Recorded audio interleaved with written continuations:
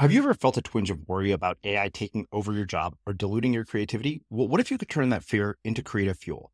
We've just published an amazing new ebook called The 4 Keys to Success in an AI World, and this is more than just a guide. It's a deep exploration into the human skills that AI can't touch, the skills that are essential for standing out and thriving, no matter how much technology evolves. We're talking about real differentiators here, like creativity, emotional intelligence, critical thinking, and much more. Inside, you'll find actionable insights and strategies to develop these skills, whether you're a creative person, a business person, or just simply someone who loves personal development. This isn't a story about tech taking over. It's a story of human creativity thriving alongside AI. Picture this, AI as your creative co-pilot, not just as a tool, but a collaborator that enhances your unique human skills. The 4 Keys ebook will show you exactly how to do that and view AI in a new way that empowers you instead of overshadows you. Transform your creative potential today.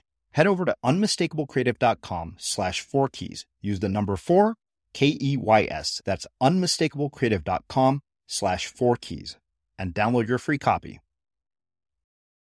There is a lot of false narratives, whether you call it fake news or you call it the pablum that we've been given. You know, the whole thing about marketing, art, and science, you key that into Google and you're going to get 600 million searches. Is marketing an art and science? And you'll get people on both sides arguing very aggressively, like, no, marketing is an art and this is what, no, marketing is a science and this is what you need to do. And really, it's the wrong question to ask. So I think those false narratives are true. You know, the 4 P's to the 4 C's. There was a poll that was done by Marketing Week, you know, just a couple of years ago, you know, their product, price, place, and promotion. And those were put in place like 50, 60 years ago. And they asked this Marketing Week poll, are they still relevant today? And 77% of people said yes. And it's like, what are you thinking? You know, it's not about you. It's not inside out. It's about the customer in. I'm Srini Rao, and this is the Unmistakable Creative Podcast, where you get a window into the stories and insights of the most innovative and creative minds who've started movements, built thriving businesses, written best-selling books, and created insanely interesting art. For more, check out our 500-episode archive at unmistakablecreative.com. Doing creative work can be kind of lonely, and that's why we built the Unmistakable Listener Tribe. The tribe is a community for professionals to connect and support each other. Everything is designed to help you grow your business and share what's working and what isn't. And that's true whether you're a business owner or an artist. You'll get access to feedback, live conversations with guests, and so much more. By joining the tribe, you become part of a community of creators who all support each other, and it's completely free. Hopefully I'll see you there. Visit unmistakablecreative.com/tribe to join. Again, that's unmistakablecreative.com/tribe. Engelina, welcome to the Unmistakable Creative. Thanks so much for taking the time to join us. I am delighted to be here with you this morning. Thank you. Yeah, it is my pleasure to have you here. So I came across your work by way of somebody on your team who apparently had been a longtime listener of our show. And when I found out about the way that you wrote about marketing and the fact that you did it sort of in mental models and frameworks, I think that that was very appealing to me because I tend to geek out on things like that. But before we get into all that, I want to start by asking, what did your parents do for work? And how did that end up shaping and influencing the choices that you've made with your own life and career? Yeah, that's a very thoughtful question. What my parents did for work probably was not as significant as what the journey that they followed. And I'll explain that what I did for work, I think, really influenced my choices. And we can get into that later. So I'll step back a little bit. We're an immigrant family, as I know so many of your guests and audience members are. And we immigrated. My father was 41. My mother was 35. 3 children. We were born in Holland, in the Netherlands, in Europe. And they set off to find new opportunities in America. Now, this is not going through Ellis Island type immigration. I mean, this is, through a regular ocean liner and things of that nature. So it was past that decade. But they really wanted new opportunities. My father, in the old country, as he called it, was a bookkeeper. Private, and an entrepreneur, so to speak, because he had a shingle on the house and, he would have clients that he would keep their books for and taxes and things of that nature. And my mother was a homemaker and, neither one of them had been to high school. So don't even think about college. I mean, they neither one had a high school education, but they were very smart and very learned in their own way. Anyway, at 41 and 35, 3 children, they decided to immigrate to the United States. We ended up in the Midwest in Indiana because at that time you needed a sponsor family in order that would take care of you financially in the event, so you wouldn't be a burden on the government, and we never were. And my father, even though he had so-called office work, obviously not knowing a word of English, neither one of them, they started all over again at the bottom. And so my father did a variety of manual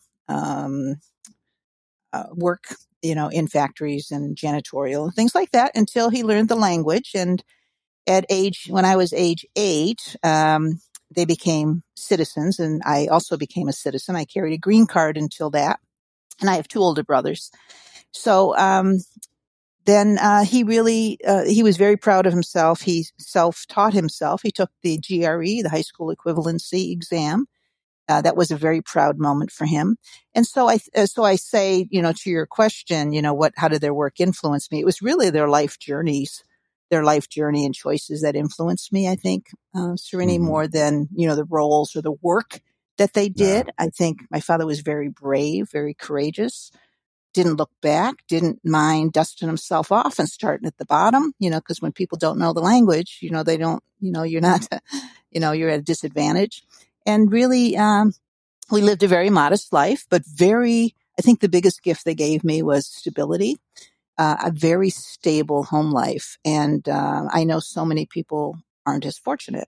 And so it was not one of chaos or torment. It was just very predictable, maybe very ordinary, but it was very stable. And I think from that stability and that comfort and that love and closeness in the family, I was able to, be confident in my own independence, in my own self-reliance, in my own ability to forge my own path, if that makes any sense. Yeah. So 2 questions come from that. Outside of adapting to having to learn a new language, both for you and, as children and your parents, what things did you notice about sort of the social structure and culture of America that was very different from being in Holland? Oh, that's very good. Well, so I was young when we immigrated, so I was only 3, and my brothers were 5 and 8. So I was the youngest. What I noticed, so I spoke, I went right to school and television and things like that, where you learn things from Romper Room and all that stuff. And so I spoke, we'd speak English at home and they'd speak Dutch back to us. So what I noticed about the social structure, maybe it was because it was in the Midwest. I don't know. And, because now I'm based in California, but there was it was dual response. There were some folks that would, when you don't know the language, people think you're dumb, so there were people that thought my mother and father were stupid and, stupid immigrants type thing. I remember some people, and these aren't racial slurs, so I don't want to feel like I'm a victim, it's nothing of that nature at all. But it was a small town, closed-minded, and they weren't used to foreigners. So I think there was a little bit of stereotype against us. I didn't really feel it. My mother took offense to it. I know my father didn't care. He never looked back. He thought America was wonderful, and he loved the freedom here and the ability to chart your own path. So he never looked back. My mother missed her family, obviously. So that is what I noticed. But then that kind of faded away. We moved from Indiana to upstate New York, and New York was a little bit more integrated and progressive and open, a little bit more open-minded than the Midwest was. And again, no disrespect to any of your Midwest Western listeners, but so I think that's what I noticed. Probably there's people are afraid of foreigners. But speaking to the other side, there was another group of people. I remember a dear neighbor of ours who took my mother under her wing. And she said, your daughter needs to learn how to play piano. And your daughter needs to read, Little Women. And she'd buy me all these cultural things. And it was really very touching that she was really extended an olive branch and saw it as her mission to help this immigrant family, adapt and thrive in a new world. Mm-hmm. So for your dad, we're in a situation, obviously, where people are going through a lot of hardship right now. And what I wonder is, for somebody at the age of 41 to say, okay, I'm going to start over from the bottom, that in my mind requires an incredible amount of humility. What do you think it is that enables somebody to have that level of humility to say, okay, you know what, like this means I'm going to have to start at the bottom? Because I think that, when you have to reinvent yourself, inevitably to some degree, you do actually take steps back. Oh, absolutely. He knew he would be taking steps back. He knew that.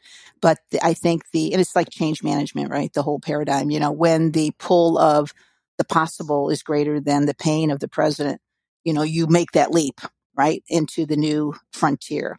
So I think it was a lot of humility. He used to joke, this is funny. He worked at Eastman Kodak Company. And he used to come home, and he had a great sense of humor, and he'd come home and he'd say, well, I was in the CEO's office again. I go in the CEO's office every day. And we said, wow, that's really, he'd tell friends and relatives and stuff. They'd say, wow, that's really amazing. You're in the CEO's office every day? Oh, yeah. Emptying his trash. And he would laugh. And it was just so true, to who he was. He was just, he didn't care, and he provided very well for us. So no problem there. Never took a handout, but just, a great sense of humility. Now that can also be a double-edged sword when I inherited a lot of humility, and I found that sometimes works against you in the business world where you're too humble and, let others, kind of, ride roughshod or take credit for things. But that's a whole different story too. Yeah.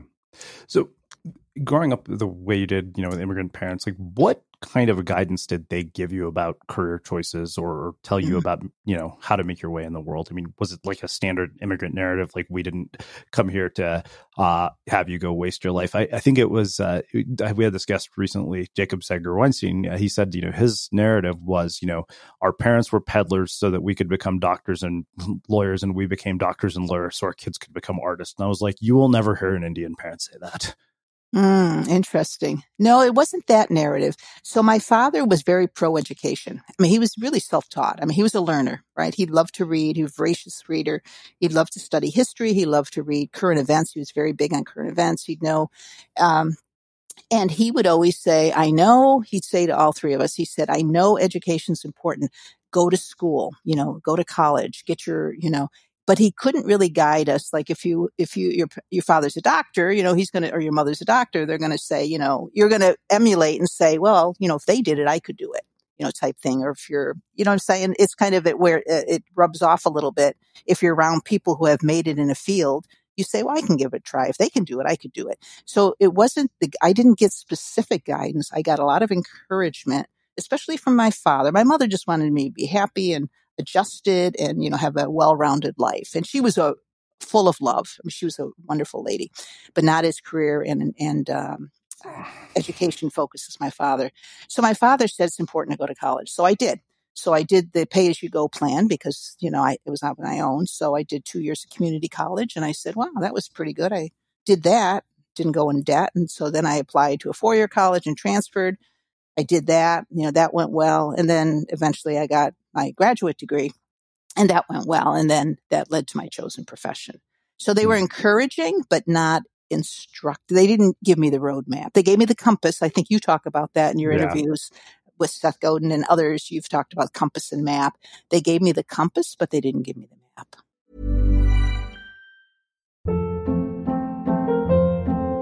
Hold up. What was that? Boring. No flavor. That was as bad as those leftovers you ate all week. Keke Palmer here. And it's time to say hello to something fresh and guilt-free. Hello Fresh. Jazz up dinner with pecan-crusted chicken or garlic butter shrimp scampi. Now that's music to my mouth. Hello Fresh. Let's get this dinner party started. Discover all the delicious possibilities at HelloFresh.com.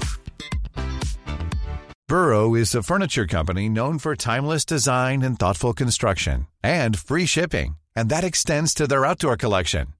Their outdoor furniture is built to withstand the elements, featuring rust-proof stainless steel hardware, weather-ready teak, and quick-dry foam cushions.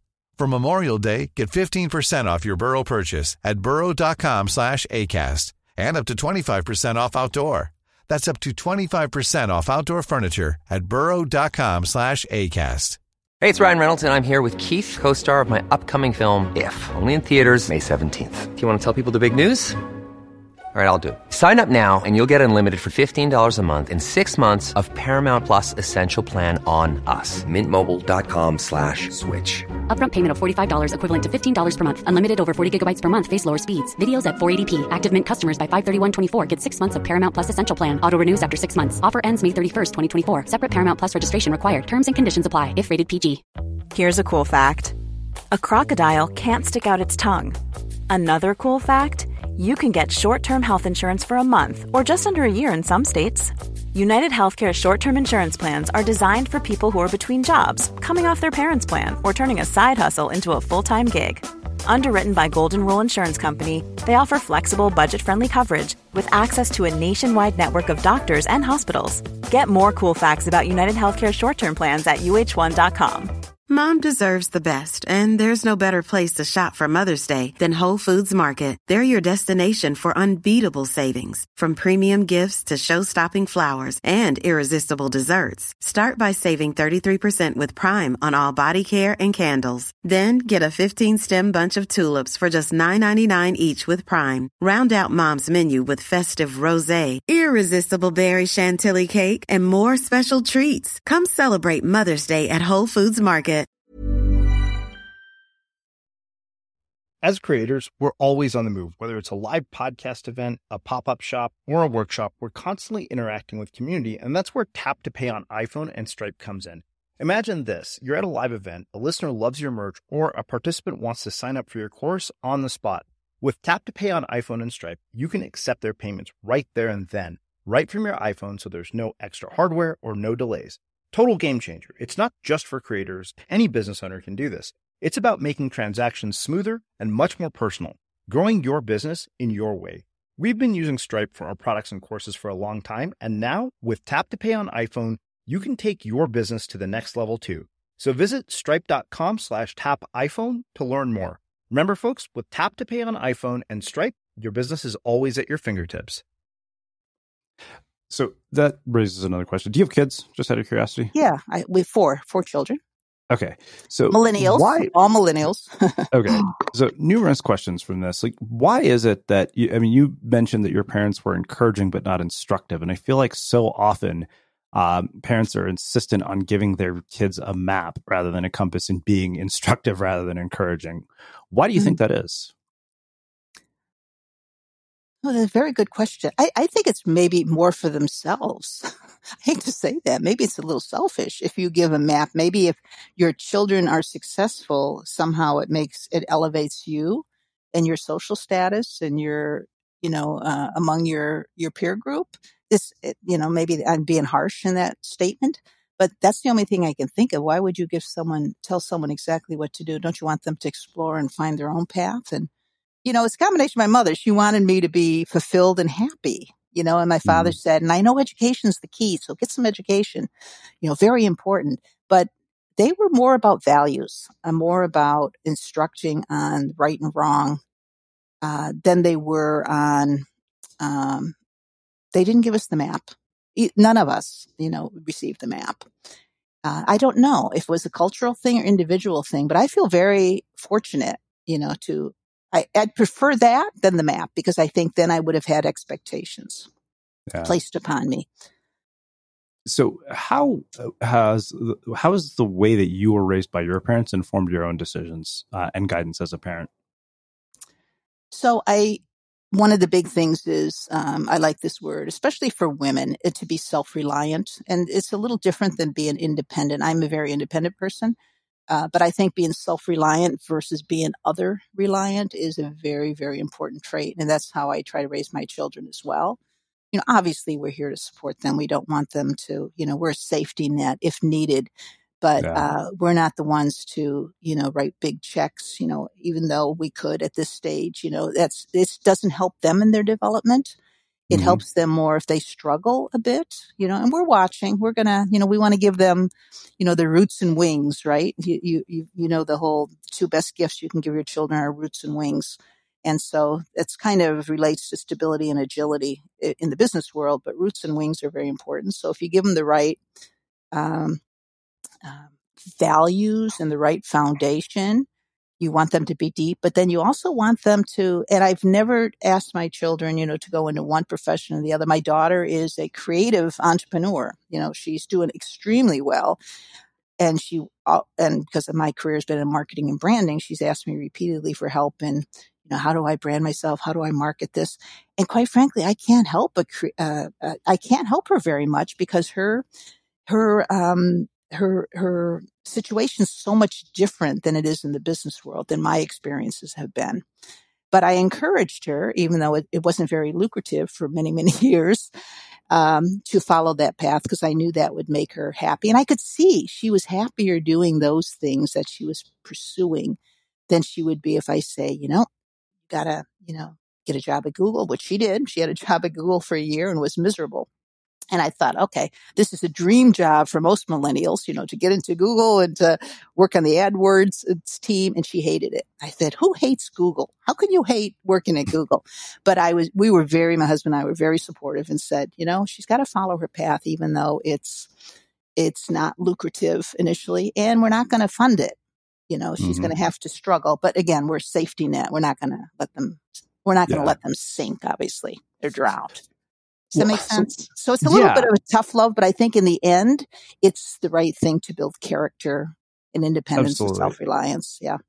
Okay, so I want to do a deeper dive into this idea of self-reliance and independence and, safety nets, given the context of sort of what we're dealing with today in America, because I don't think that people generally want handouts from the government, but there are a lot of people who are suffering. And I don't think it's because they don't want to be self-reliant. I think that, this is something I probably beat like a dead horse on the show, is that I feel to some degree that there's been a level of self-interest, particularly, when you get into sort of corporations and really wealthy people, that we've pushed to the point of diminishing returns, which doesn't take into account sort of interdependency and the fact that, everybody is dependent on each other, and you can't sort of optimize one group while the rest suffers and not have, long-term consequences. So, when you think about it from that context, particularly given that, I assume, your kids are kind of raised in an upper middle class environment, kind of like I was. But what about the people who don't have a situation that facilitates self-reliance? I mean, who really are, granted, you can find sort of counter narratives to that, like 50 Cent, who was raised in the worst environment possible. But how many people develop that kind of resilience? I think it's really dangerous to use outliers as role models. Yeah. No, I agree with you. I think the world's changed. I think before it was simpler times. So if you were, living modestly, you could survive and still maintain and care for your family. I think it was different. Now I do think because of the big dichotomy between the haves and the have-nots, there's help needed. There's so many problems going on now. So it's mental health. There's so many, opioid, addictions. There's so many struggles that people have, but just get to the basic people who are falling through the safety net. I agree with you. I think they need help. And I'm okay with giving help. I've never been, it's kind of funny because my father wanted to get out of Europe because the socialism, and not that he was a capitalist, but, he didn't like, handcuffs. And, I'm leaning, not socialist, but it's like, it's okay. Some people are going to cheat the system and get food stamps when they don't need it. And it's okay because, the majority of people probably do. And if you can help someone and if they raise my taxes, I'm okay with that, because, life's been good to me. And so sharing it a little bit is okay with me. So I'm probably not the typical capitalist, but I'm not a socialist either. So, yeah. Well, let's do this. Let's shift gears. I think this is actually a perfect place to segue into the whole idea of marketing flexology. But I think, what actually struck me most is, the book is sitting here on my desk, is the subtitle of, how to outsmart change and future-proof your career. Now, the whole idea of future-proofing really struck me because I I went to Berkeley as an undergrad at a time when we were pretty much inventing the internet, like the early mid 90s to early 2000, when we were building the infrastructure for everything we have today. eBay went public at that time. Yahoo went public at the time. But one thing I remember that I never forgot is somebody said that, the average computer scientist graduate, by the time they finish a 4-year degree, everything they've learned is already outdated. And that seems to be more and more true today. So Absolutely. What prompted your desire to frame a book about marketing in this context?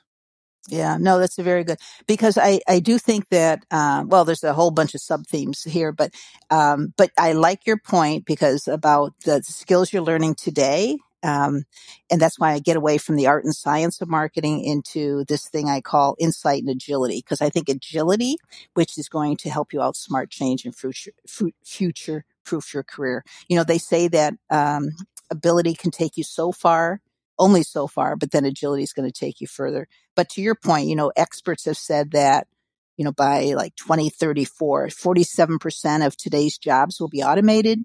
65% of today's students are applying for jobs that don't yet exist.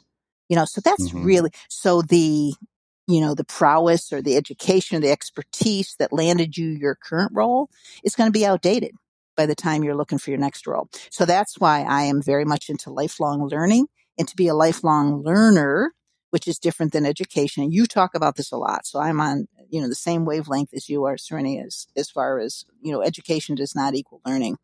Lifelong learning, and with the internet, it's so easily, readily available now. There's no excuse, is the future, and agility is the future. So it's not only the ability to be prepared, so that when opportunity meets preparedness, some people say that's luck, but opportunity meets preparedness. If you're not able to execute on that, to seize that moment, to implement, to take action, it's not going to go anywhere. So that's where agility, I'm really big on, the agility and honing your skills, your agility skills or your soft skills. There's more than, and it's not just agility, it's creativity falls in there. But that's where, so in the book, I really talk about, half of its mindset and half of its tool set. So I give them the tool set, the compass, or I give them the mindset, the compass, and I give them the tool set because I know people want it. So I give them the map, but the missing link is the action. Will they take the action, to implement it, right? Like anything else. So let's actually get into this, because like I told you, there was just so much here that I couldn't actually put it into notes, but instead decided to mind map the book. But I think there were certain things that struck me. In the first chapter, you talk about 5 different shifts. And as I said, I think I want to take a look at this through the lens of sort of, a creative entrepreneur, somebody like me who's not necessarily building the next Fortune 1000 company, but, building a small business or a business that, allows them to make a living. And I think there was one thing that struck me in particular was sort of rethinking the sort of traditional model of business school of, the 4 P's of marketing. And, instead you have the 4 C's. But let's talk about this whole shift idea in context of creative work and how it applies. Okay.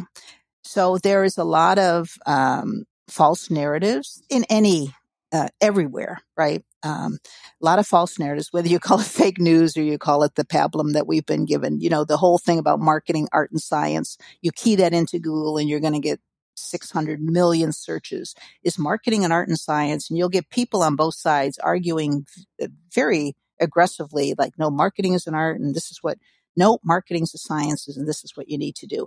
And really, it's the wrong question to ask. So I think those false narratives are true. The 4 P's to the 4 C's.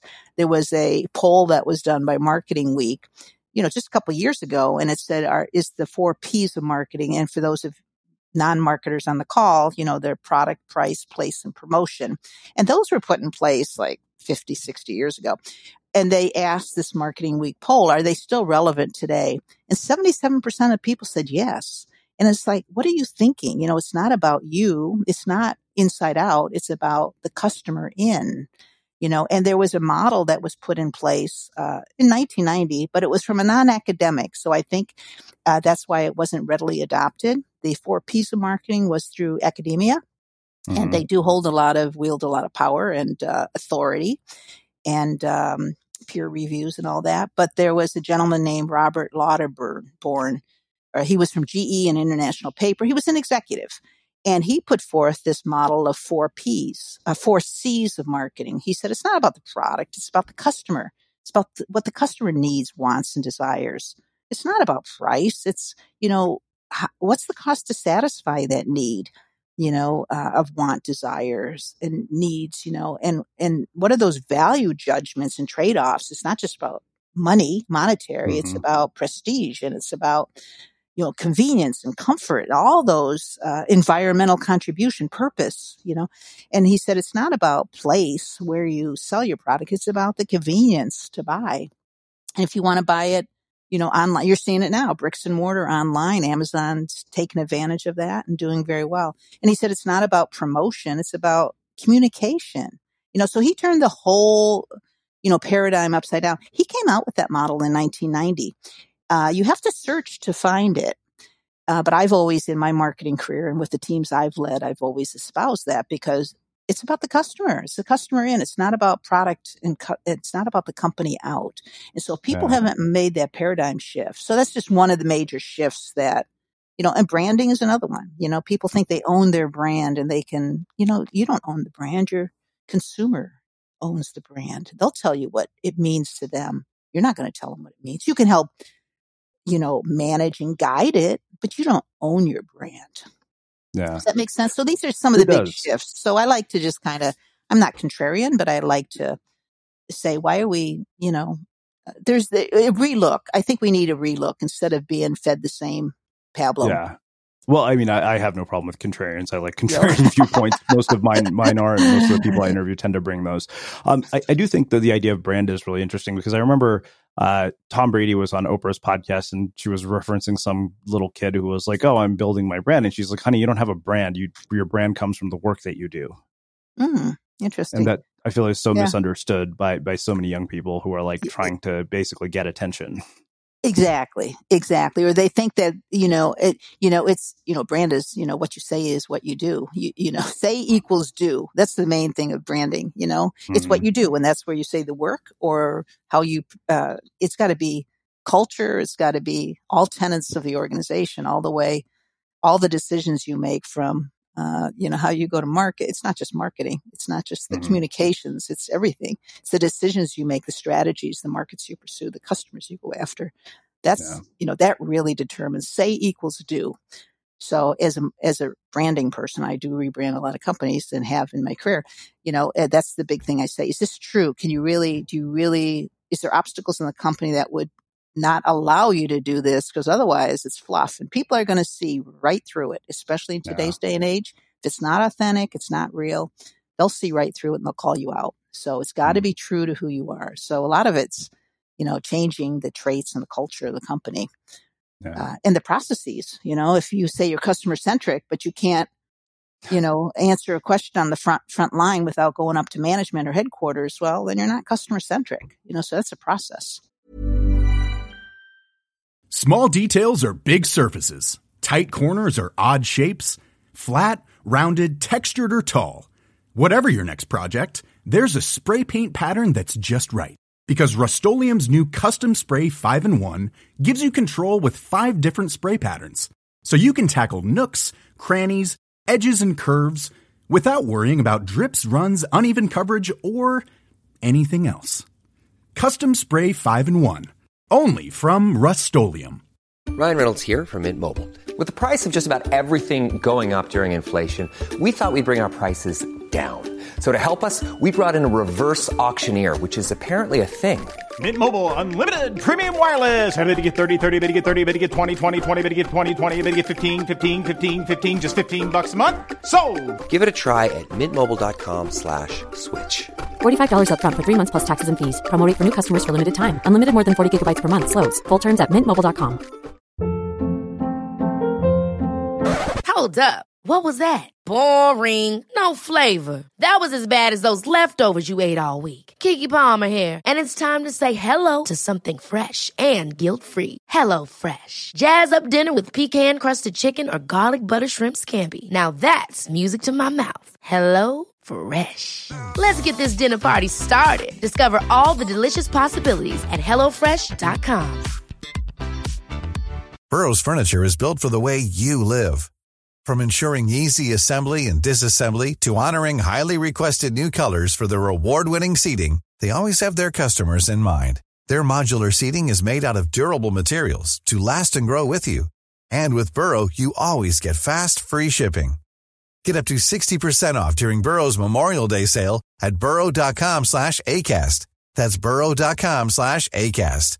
burrow.com/ACAST. Life is full of awesome what-ifs, and some not so much, like unexpected medical costs. That's why United Healthcare provides Health Protector Guard fixed indemnity insurance plans to supplement your primary plan and help manage out-of-pocket costs. Learn more at uh1.com. As creators, we're always on the move. Whether it's a live podcast event, a pop-up shop, or a workshop, we're constantly interacting with community, and that's where Tap to Pay on iPhone and Stripe comes in. Imagine this. You're at a live event, a listener loves your merch, or a participant wants to sign up for your course on the spot. With Tap to Pay on iPhone and Stripe, you can accept their payments right there and then, right from your iPhone, so there's no extra hardware or no delays. Total game changer. It's not just for creators. Any business owner can do this. It's about making transactions smoother and much more personal, growing your business in your way. We've been using Stripe for our products and courses for a long time, and now with Tap to Pay on iPhone, you can take your business to the next level too. So visit stripe.com/tapiphone to learn more. Remember, folks, with Tap to Pay on iPhone and Stripe, your business is always at your fingertips.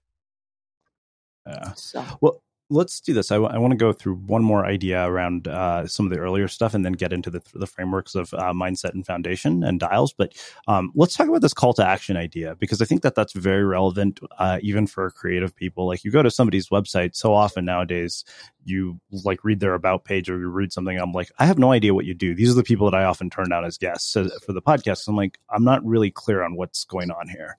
Mm-hmm. Yeah. So as marketing professionals, we're big on the call to action. And one of the things, call to action, CTA, is they should be simple. They should be action oriented, time bound. There's certain words that trigger a call to action. That's why a lot of people do sales, because that's like a trigger. So you need a trigger for a call to action. And some of the rules for call to actions are also, I lost my train of thought there, but call to action has to be immediate and it has to be single. Oh, that's what I was going to say. You can't have multiple. That's probably what you see, Serenity, when you go on others' websites. They have multiple calls to action. Download this and do this and sign up for this and do that. And it's supposed to be singular in purpose. So focus is a very big thing. Positioning is the art of sacrifice. I think Al Reese said that. Marketing pioneer, positioning is the art of sacrifice. And that's the hardest thing for companies to do, is leave things on the table. So they want to be all things to all people. And as a result, they're nothing to anyone, so you have to really focus. So, and what I say in the book is I talk about we need to develop our own call to action. We're so good at it. And again, I'm doing it from a marketing lens because I wanted to stay in my lane, rather than talk more broadly. And, we're so good at developing call to actions for our marketing material, but we're very bad at developing call to actions for our own personal life. So what is it that you need to do to get off the dime, to take that next step, to take that plunge, So I kind of playfully say, if you need a call to action, here's some of my favorite ones, transform or be transformed, flex or die, it's a little tongue in cheek, but it's like, if you need a sense of urgency to take that next leap. And, as I said earlier, if the pain of where you are is greater than the opportunity ahead of you, a lot of people won't change unless they're forced to. And it's too bad, it's too bad because, it's human nature, I guess. Yeah, it's funny you say that because, we did a survey of our audience, our readers recently, and the number one thing that came up over and over again was a lack of focus. So I actually sent an email about the opportunity cost of distraction. I said, reply to this and tell me what this is costing you in your life. And I was amazed, but I started the email by saying you shouldn't have opened this email. That was the first sentence. So a lot of people didn't reply. And in one way, I was kind of like, okay, I'm torn that they didn't reply. And at the same time, I wonder if they immediately got the lesson because they didn't reply. That's good. I like that. I like that a lot. And so what did the survey, what did your findings find? I think really a lack of focus was a big one, right? The inability to pay attention, all this standard digital distraction stuff that seems to be a big obstacle for most people. And, it's funny because there's almost a sort of conflict because they say they want to do things like write books, build companies, all this stuff. And it's like, but you can't focus enough to get something done. There's no way you're going to get those things done because those things require an immense amount of focus. Exactly. No, it's true. Positioning is the art of sacrifice. So focus. I mean, that's the number one. Yeah. And then once you knock that one out, go to the next. It's hard. You want to, focus is a hard thing. Yeah. Well, let's get into what you call the marketing flexology mindset. You kind of break this down into three key areas. One is business first. The second is mindset that spans generations and characteristics of a business leader. I want to start with mindset that spans generations because I think this is very uncommon today. Like people often want something, to basically be this massive success within a short amount of time of starting it. And I never forget this one thing. Sam Altman, who was the president of Y Combinator, when he coaches founders, he always says, he's like, your greatest competitive advantage is a long-term view, which he defines as 10 years. Mm-hmm. And I think that that's so uncommon nowadays for people. So tell me, when you see that, what do you like when you think about this idea of mindset that spans generations? What does it mean to you? Yeah. So I did that because I wanted the book to span mindsets because, I've been in marketing for, 3-4 decades. So it's easy for millennials, my own children, probably to say, oops, sorry about that. I got to turn my volume off on this, my notifications. It's easy for them to say, oh, that might have worked but marketing is different today, or the world has changed today, or it's irrelevant. So how do you stay relevant? And I do think some of this mindset about business first or customer first mindset in particular, it is an important one that does span generations.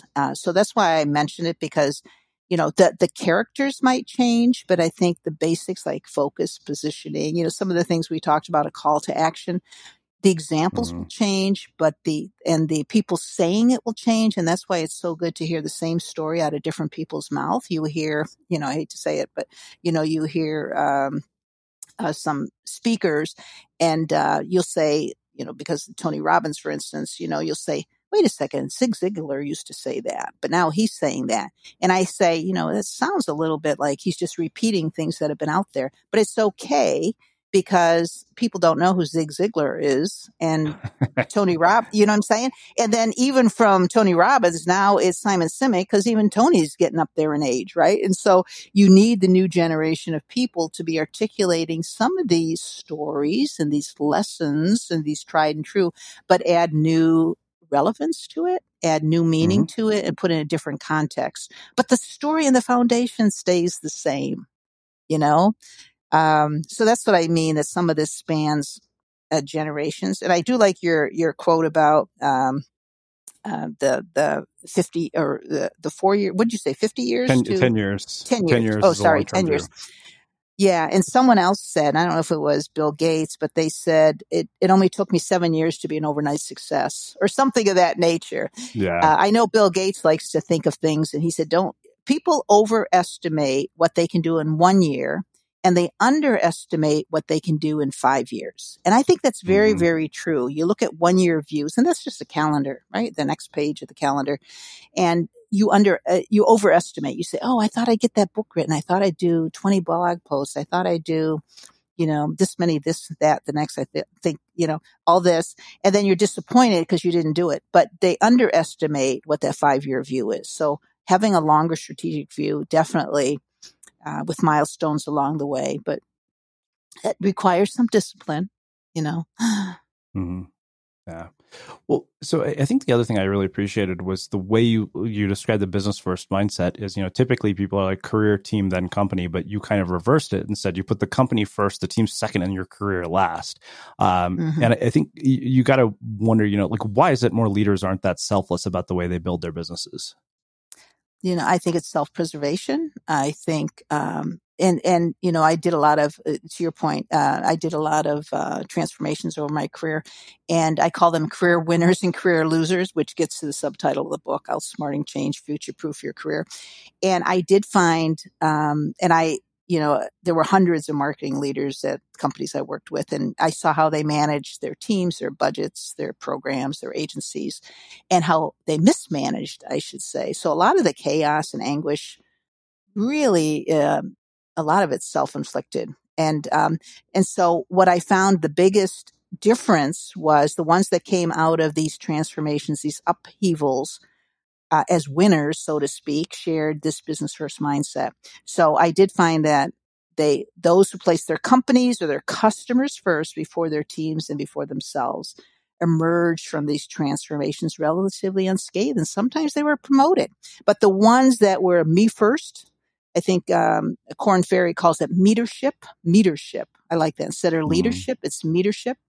And me first leaders who put their own career and team ahead of their companies, they suffered the biggest upsets. They lost their jobs, they lost their standing, they lost their teams. I think maybe it's ego, self-preservation. We're seeing some of that now play out on the global political stage. Self-preservation versus doing what's right for people you're serving. Mm-hmm. Well, it's funny because I think about that in the context of how we even select podcast guests. And I'm like, I will always prioritize the interest of my listeners over publicity for a podcast guest.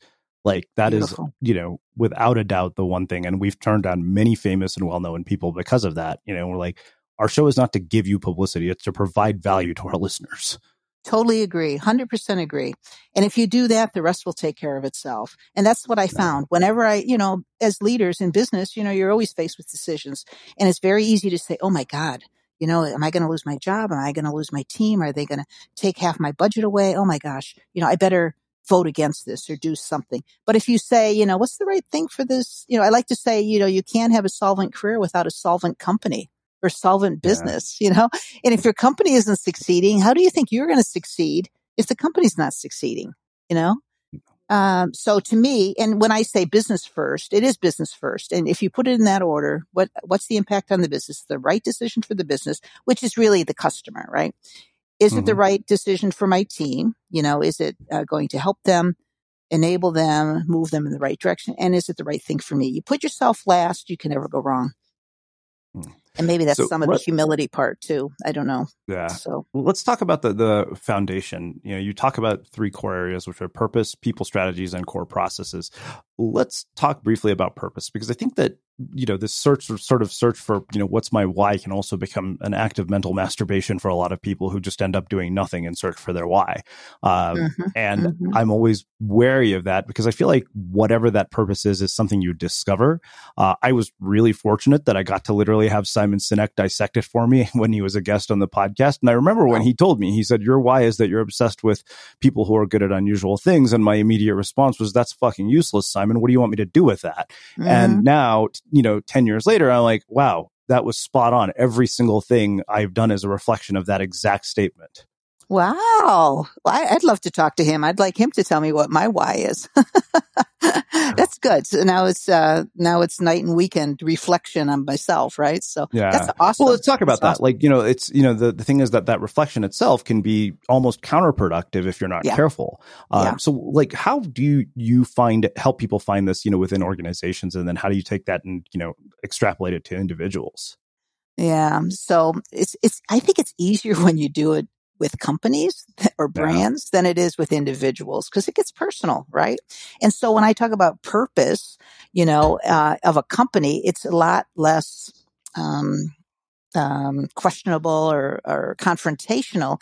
And that's really having a well-defined charter and agreed to support model. So what's the purpose? And again, I set that up in the context of marketing, because that's kind of my bailiwick, where I feel like I have some right to talk about, or some credibility to talk in that field, because that's what my experience has been, and not in the more broad field. So when I say, what's the purpose of your marketing organization? I talk about having a charter, agreed to support model, because just because you were named the CMO, which is Chief Marketing Officer, or doesn't mean that's, that gives you permission to start. It doesn't give you an automatic pass. And so many people think CMOs say, well, I'm the CMO. I've been appointed the CMO. No, that's just a starting block. That is just saying, let's see what you can do. And so the first thing in living up to that or owning that or being given credibility in that role, and that's why so many CMOs fail, their tenures are incredibly short, half of what CFOs and CEOs are, but, and there's a reason for that. But, having a well-defined charter and agreed to support model, not just what you think your model is, but have others agree that, yeah, I'm a service bureau, a marketing service bureau.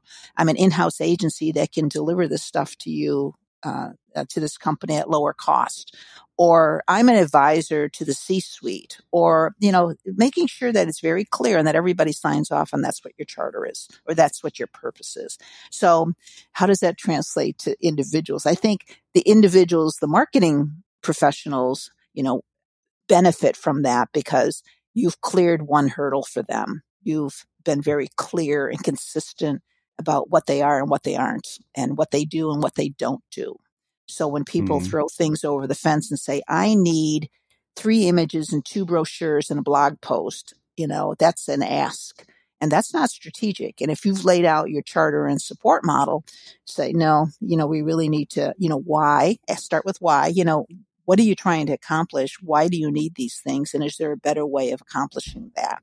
So I think having that purpose, you're enabling your team to operate and to succeed.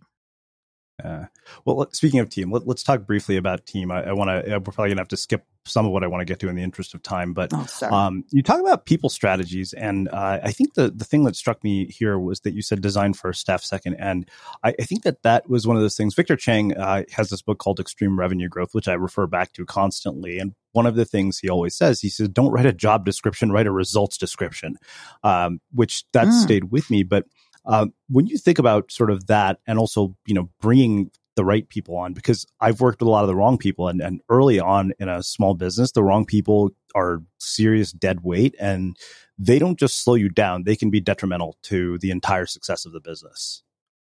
I 100% agree with you. I don't know what percent actually follow that, but you should always design the organization for what you're trying to accomplish. What are the metrics? And then staff it with the best and brightest people. So many people go the other way around.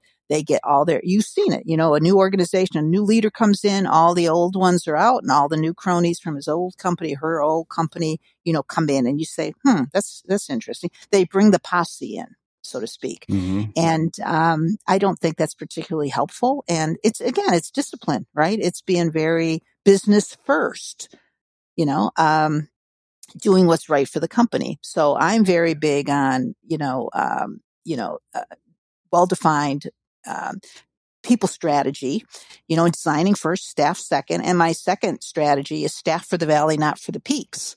Those are my people strategies that I like to do because so many times, marketers and business people and all of us, are an optimistic a lot. And we think we need more resources and more people than we probably do. And so we say, I need 10 people to, and then when bad times come rolling or a recession or economic downturn, you're faced with layoffs. So you should staff for the valleys and not for the peaks, and then supplement it with outside people. So lean and nimble is the name of the game. Yeah, absolutely. So, I don't want to go into the 6 core processes only because I think it might not be completely relevant to our listeners, but I do want to talk about process because this is something I hammer creative people with over and over again. I am like, trust me, I am like systems and process. I'm like, you want to know what makes the most prolific artist prolific? Systems and process. So, when you look at it, and I think that, and I remember I'm writing this blog post about the things I would have done differently if I started my business today. And I explained it. I said, listen, I'm like, there's a reason big companies have all these processes that seem like a bunch of bureaucratic bullshit. I'm like, it's because you cannot scale anything without those processes. Otherwise, it basically evolves into chaos. And, from your point of view, based on what I've said to you about sort of creative work, how would you explain this to people who need to understand this from a creative work perspective? No, that's an excellent point. And a lot of people hate process. They think process is slow, limiting, and bureaucratic, and it's going to slow down their creative. But I found time and time again. Now, I believe in lightweight processes, and not too many. Start with a handful. I'm not saying, processes that overlap each other and they, red tape and gridlock. But I'm talking about systems and processes that enable you to do your best work. So a good example, even in the home life, I have, and maybe I'm rigid on this, but I never have to look for my scissors, for my roll of tape, for the masking tape.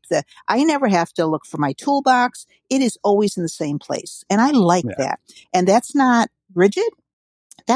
I don't like chaos. I don't want to be searching the house for where my car keys are. Can you imagine? Where are my car keys? Where did I leave them? Where were you last? Are they in your pocket? No. As soon as I come home, I put them in the exact same spot. And as soon as I leave, I take them out. To me, that's a system and a process. I don't think that's bad. I think it's liberating, quite frankly. And it saves me so much time, but some people love the chaos. Where did I put that? It's like, make a system for it, a process. It doesn't have to be perfect. You can evolve that process, but have a little bit of a procedure around, where this stuff is and how to go about it. And in the business world, it's very important. I've been asked to do things and I'll say, oh, good. We'll call our events agency. Oh, we don't have one. It's like, how am I going to pull this off in 2 weeks if we don't have, did nobody think of doing, it's like you've been around 40 years and you never came up with, it's like, come on, where's the data management system? Where's your, it's just bizarre. It is shocking. I have a friend who has a consultancy called Gap Consulting where he uses Airtable to build these very complex automations for, huge businesses. And the first thing he has them do is go through their process. And he finally realized, he said, half of them don't know it. And he finally said, look, if we're going to help you figure this out, we're going to charge you for it. And so he's like, we'll help you figure out the process, but now we're going to add on a, massive consulting fee. But he said it's amazing, as big as some of these places get, they don't actually have process. It is amazing. I am shocked. And you can't do your best work. And that's with the stability, agility, the roots, and wings, right? If you don't have the foundation, how can you really, soar with the eagles, right? if you're saying, oh, where's that nest? Where did I leave that egg? Oh my gosh. So I think I want to wrap by going into two of the tools, the ones that I think are the most relevant for people listening, and that is the messaging framework and the marketing playbook. Let's get into the messaging framework. I think a lot about this as somebody who tells stories for a living. What is the message that we're trying to get across here? What is the message we send every time we choose a guest? With every email we send, with every blog post we publish. It's something I spend a lot of time on. So I'm curious, what does this framework look like? Yeah, so it's one page. You could have multiple, but the simpler, the better. And it takes a lot of hard work. That's the focus and the positioning to get to one page. It's easy to do a 20-page messaging map. And I do a lot of messaging. I do a lot of messaging for companies. And it's basically taking all their disparate things and organizing it. It's an organization process, right? It's organized. It's where are your keys? It's organizing it in blocks so that you can double click on those blocks at the appropriate time, but telling the bigger story. So everyone loves a great story. And all great stories start with a messaging map or some framework. So I like a very simple one page at a glance. It could be an 11 by 17 page. Some of them have quite a bit of stuff on it. But if you can and that's all executives in a company will pay attention to anyway, is one page. They're not going to suffer through 20 page of a messaging. And so if you can get it very concise on one page and say, these are our differentiators, these are our value proposition, this is what makes us unique, these are the key products we're going to highlight, and do you agree with this or modify? And I don't really care how they modify. I'm just more elated, when they agree on the priorities. And so once you have that message map, then you can build beautiful stories. They say messaging is an orphan, and what do they say? Messaging is an orphan and stories have many fathers. And so that's good. You want one person to own the pen, one person to write this messaging framework or map, whatever you want to call it, with the blocks, and then do the double click of the content behind it. So if you say behind door number 1, if your big message map is diversity and inclusion, double click behind door number 1. There are your hashtags. There is your blog post. These are some titles. And then marketing people or other business leaders can develop rich content. Here are your spokespeople, can develop rich content behind those. But it's fewer messages, more stories is the goal. Yeah. Yeah, well, you're speaking my language. That's literally the way I think about everything. Is like I think right before we hit record, I told you no sound bites, more stories.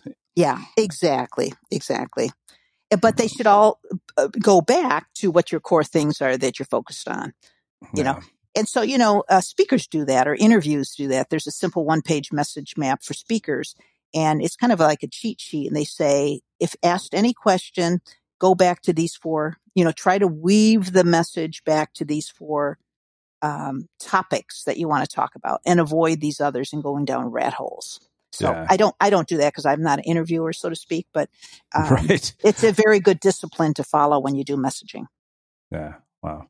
So the final piece of this I wanted to ask you about was the marketing playbook. Like, I mean, I feel like, when I look at marketing, there's 1,000 things that anybody could be doing at any given time. I feel like, and every day there's like some new hottest app that somebody needs to be on. And I think what I've found over the course of building Unmistakable Creative is how often so many trends are just giant distractions. I still remember this period of time when Google Plus was this thing that everybody needed to be on, and like every social media marketing blog was talking about it. And 6 months later, here we are. I don't think anybody even remembers Google Plus now.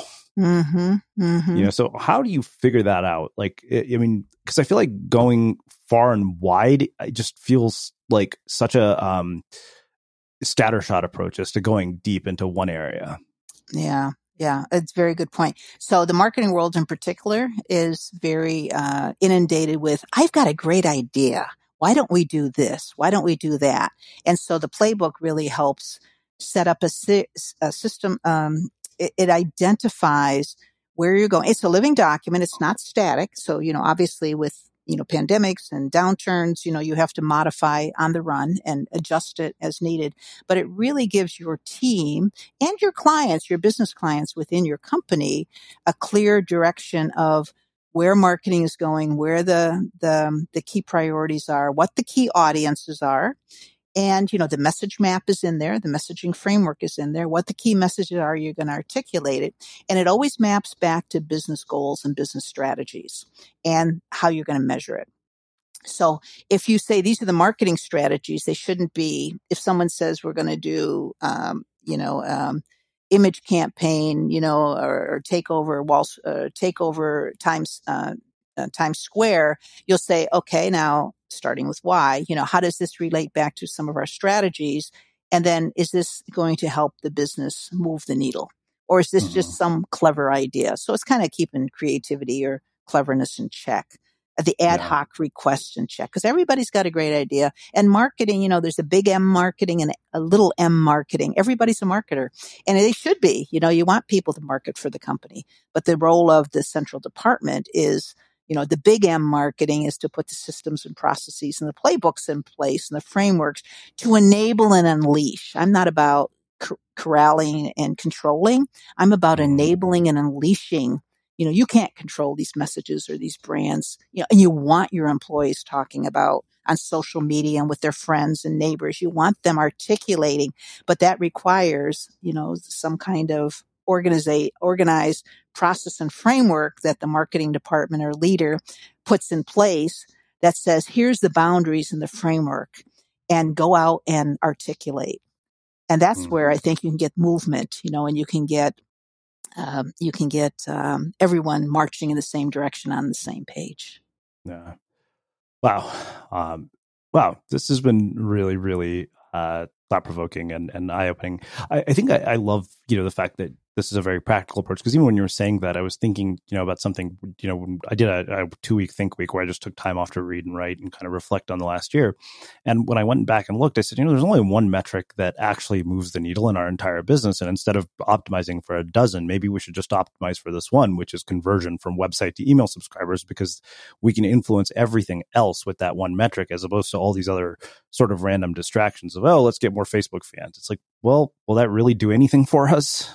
Mm-hmm. I agree with you 100%. Focus is great. If you have one metric or a handful, 3 metrics, maybe the rest are, there's a difference between a dashboard and a scoreboard, right? So sure, you need to know if your views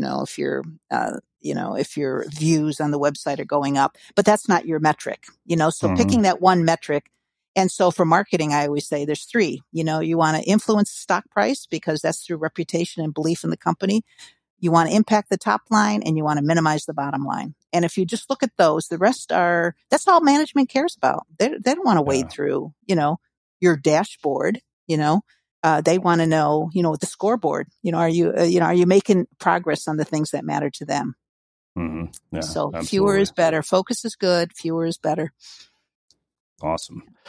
Wow. Well, I can't thank you enough for taking the time to join us and share your insights and stories with listeners. So I have one final question for you, which I know you've heard me ask. What do you think it is that makes somebody or something unmistakable? Yeah, I was waiting for that question and I thought about it a lot, actually, because when I think of unmistakable, I think of distinctive, unique, ownable. And I really related it back to branding. There's a branding exercise that we do. And we say, in the marketing circles, it's if you did this brand or this ad, let's say you created an ad, and if you covered the logo, would you know it was that company? So if it was an ad for Disney, without knowing it was Disney putting forth this ad, it should talk about happiness and magical. And then, yes, true to the brand or unmistakable or unique would be Disney. If it was Volvo, it would be an ad all about safety, let's say. And they do 100 things besides, safety. But their key takeaway that sticks in people's mind or is that unmistakable is Volvo. Apple is innovation. Google is search. Even people, if you did something for Warren Buffett, he's the frugal billionaire, so to speak, right? And is it true? Are the messages that you're sending true to who that person is? So it's really a brand. Oprah would be empathy, And so, like I said, in branding, we cover up the logo and say, who would this company be? And if people say, well, that's not our company, well, then you're going down the wrong path of your company. But you can do it for people too. So if you say that's not, true to who I am, and then it gets back to the say equals do. So that's how I would, being distinctive, unique, ownable, those are wonderful, wonderful traits and behaviors. Awesome. Well, like I said, I can't thank you enough for taking the time to join us and share your story and wisdom and insights with listeners. Where can people find out more about you, your work, the book, and everything that you're up to? Well, thank you. So I have a website, as everyone does these days, www.marketingflexology.com. Flexology is Flexology. It's kind of a play on words, a mixology, because it's kind of, I have a little jingle in there about marketing flexology. So anyway, www.marketingflexology.com, and then you can find everything you need on that website. Awesome. And for everybody listening, we will wrap the show with that. Thank you for listening to this episode of the Unmistakable Creative Podcast. While you were listening, were there any moments you found fascinating, inspiring, instructive, maybe even heartwarming? Can you think of anyone, a friend or a family member who would appreciate this moment? If so, take a second and share today's episode with that one person, because good ideas and messages are meant to be shared.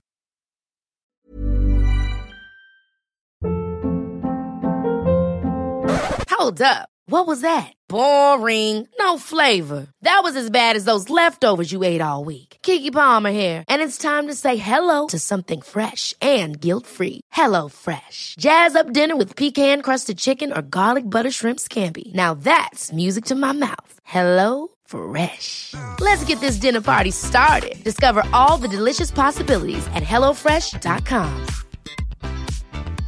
Mom deserves the best, and there's no better place to shop for Mother's Day than Whole Foods Market. They're your destination for unbeatable savings, from premium gifts to show-stopping flowers and irresistible desserts. Start by saving 33% with Prime on all body care and candles. Then get a 15-stem bunch of tulips for just $9.99 each with Prime. Round out Mom's menu with festive rosé, irresistible berry chantilly cake, and more special treats. Come celebrate Mother's Day at Whole Foods Market. Planning for your next trip? Elevate your travel style with Quince. Quince has all the jet-setting essentials you'll want for your next getaway, like European linen, premium luggage options, buttery soft Italian leather bags, and so much more. And is all priced at 50 to 80% less than similar brands. Plus, Quince only works with factories that use safe and ethical manufacturing practices. Pack your bags with high-quality essentials you'll be wearing for vacations to come with Quince. Go to quince.com/pack for free shipping and 365-day returns.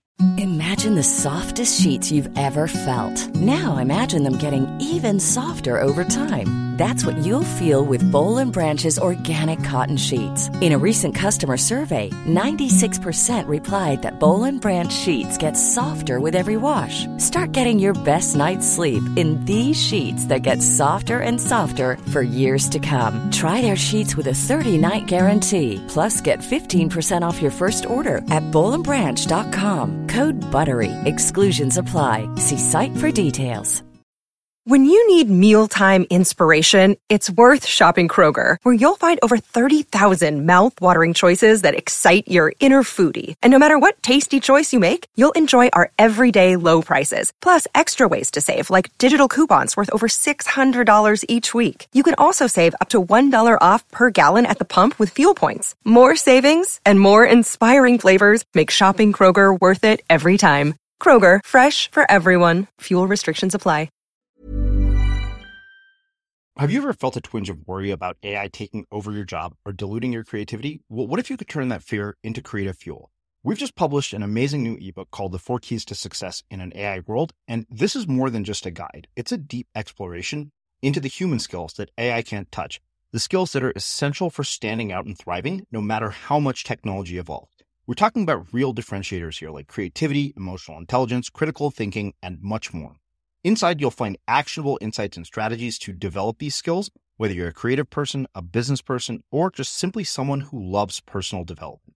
This isn't a story about tech taking over. It's a story of human creativity thriving alongside AI. Picture this, AI as your creative co-pilot, not just as a tool, but a collaborator that enhances your unique human skills. The 4 Keys ebook will show you exactly how to do that and view AI in a new way that empowers you instead of overshadows you. Transform your creative potential today. Head over to unmistakablecreative.com/4keys. Use the number 4, KEYS. That's unmistakablecreative.com/4keys and download your free copy.